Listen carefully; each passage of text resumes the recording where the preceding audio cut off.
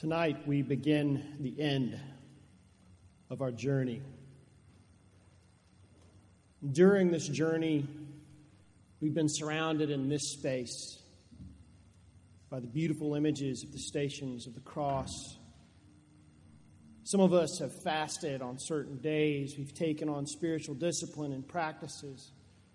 During this week especially, we can come to church twice a day, have communion every day, and noonday prayer. Tomorrow we relive and narrate and try to make some sense out of the passion of Jesus.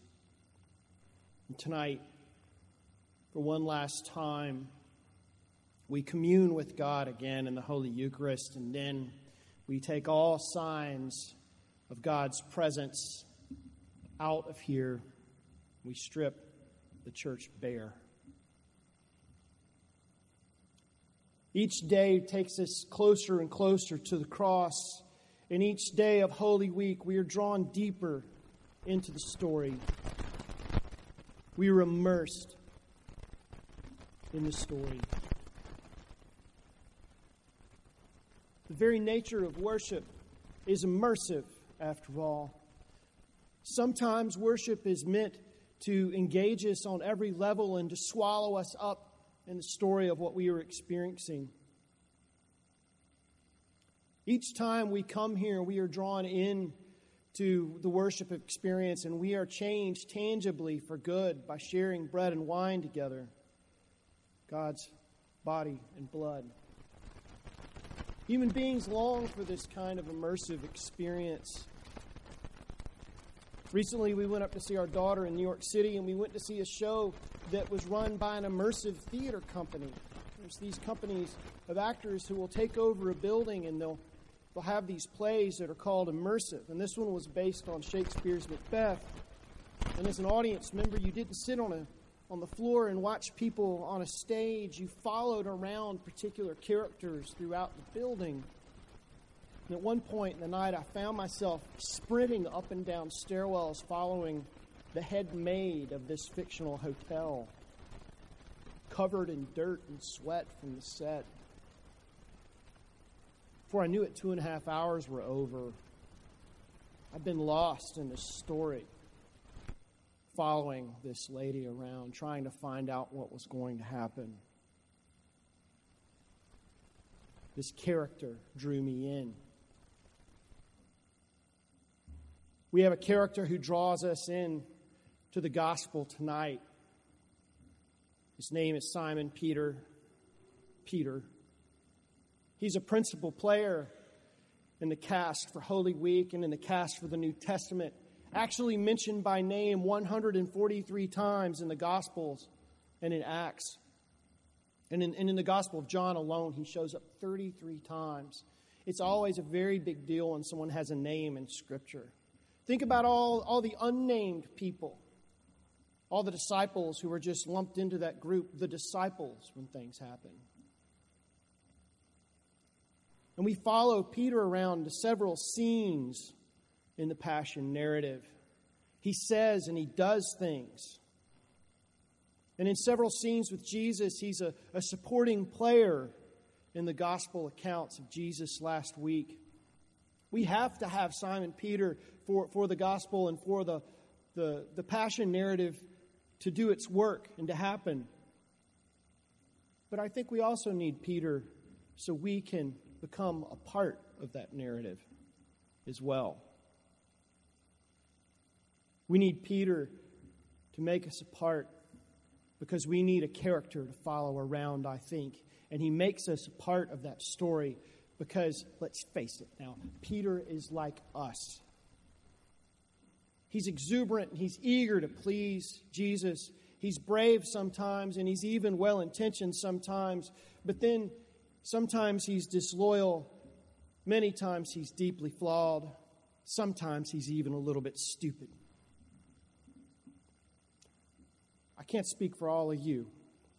Peter is definitely my stand-in. He's me. And I think he's probably all of us. And he's right in the center of the drama that unfolds before us. He keeps the story familiar and human, and He allows us to walk around inside the set of Holy Week. He's familiar because He has some really familiar human qualities. For one, He's inquisitive and He's hard-headed. Tonight in the gospel, He questions this wonderful thing that Jesus is doing for His friends. He's the only one who we hear questioning Jesus. He questions authority. None other than the authority of the Son of God Himself.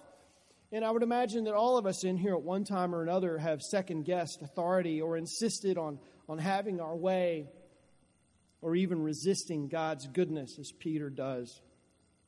Who here has not angered and disappointed important people in our lives? Who here has not been disloyal to a friend or maybe even to God? Peter does not quite get it. This especially makes him like us sometimes because he refuses, even in the face of Jesus, to comprehend what God is freely offering him right now in Jesus. Peter resists a God who offers servant-like, suffering love to him.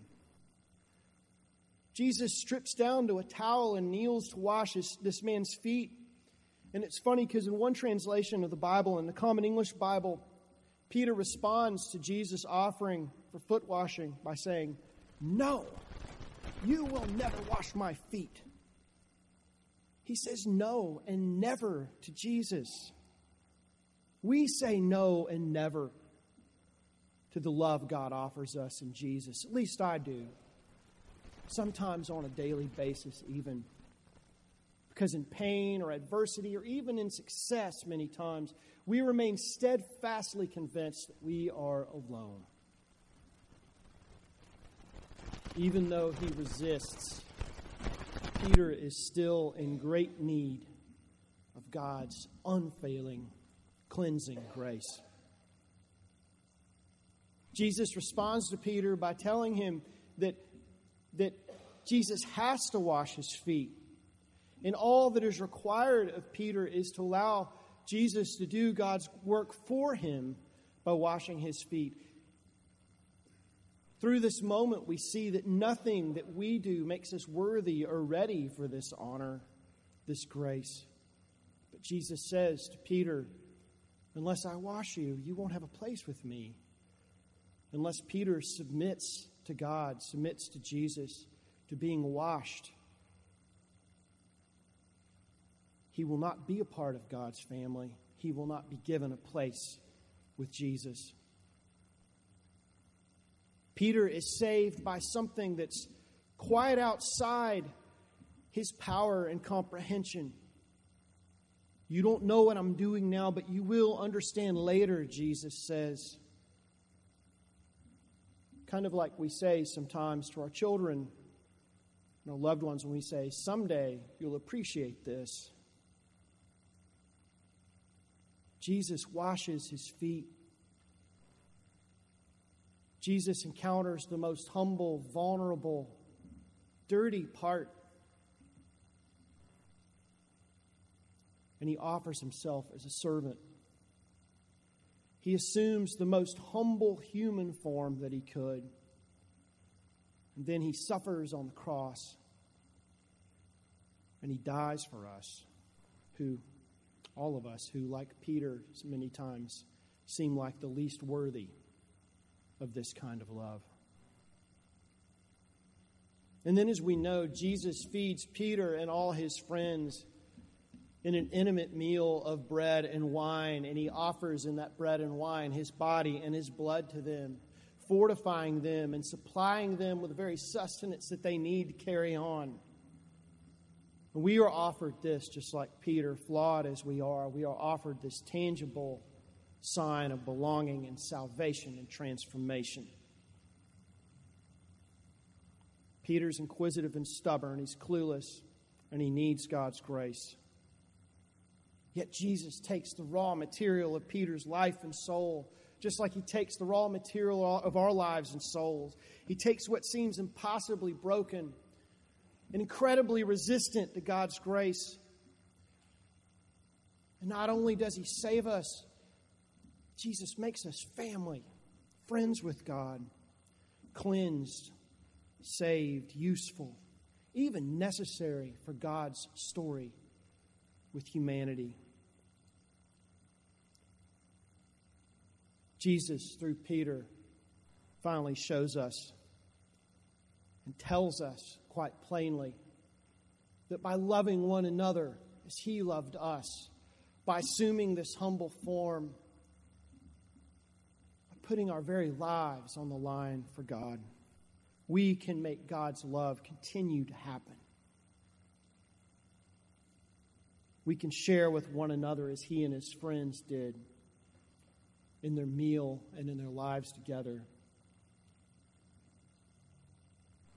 So we are offered not just an immersive experience tonight, but we are offered a chance to be a part of God, to commune with God through God's work for us in Jesus. We are not just given a part in God's drama. No, we are God's story. And it's a story that continues through and with and because of what Jesus started for us in His life and His death and resurrection. As we sit in silence, let us all consider how we will continue God's story and how God finds us and gives us our part and makes us His story.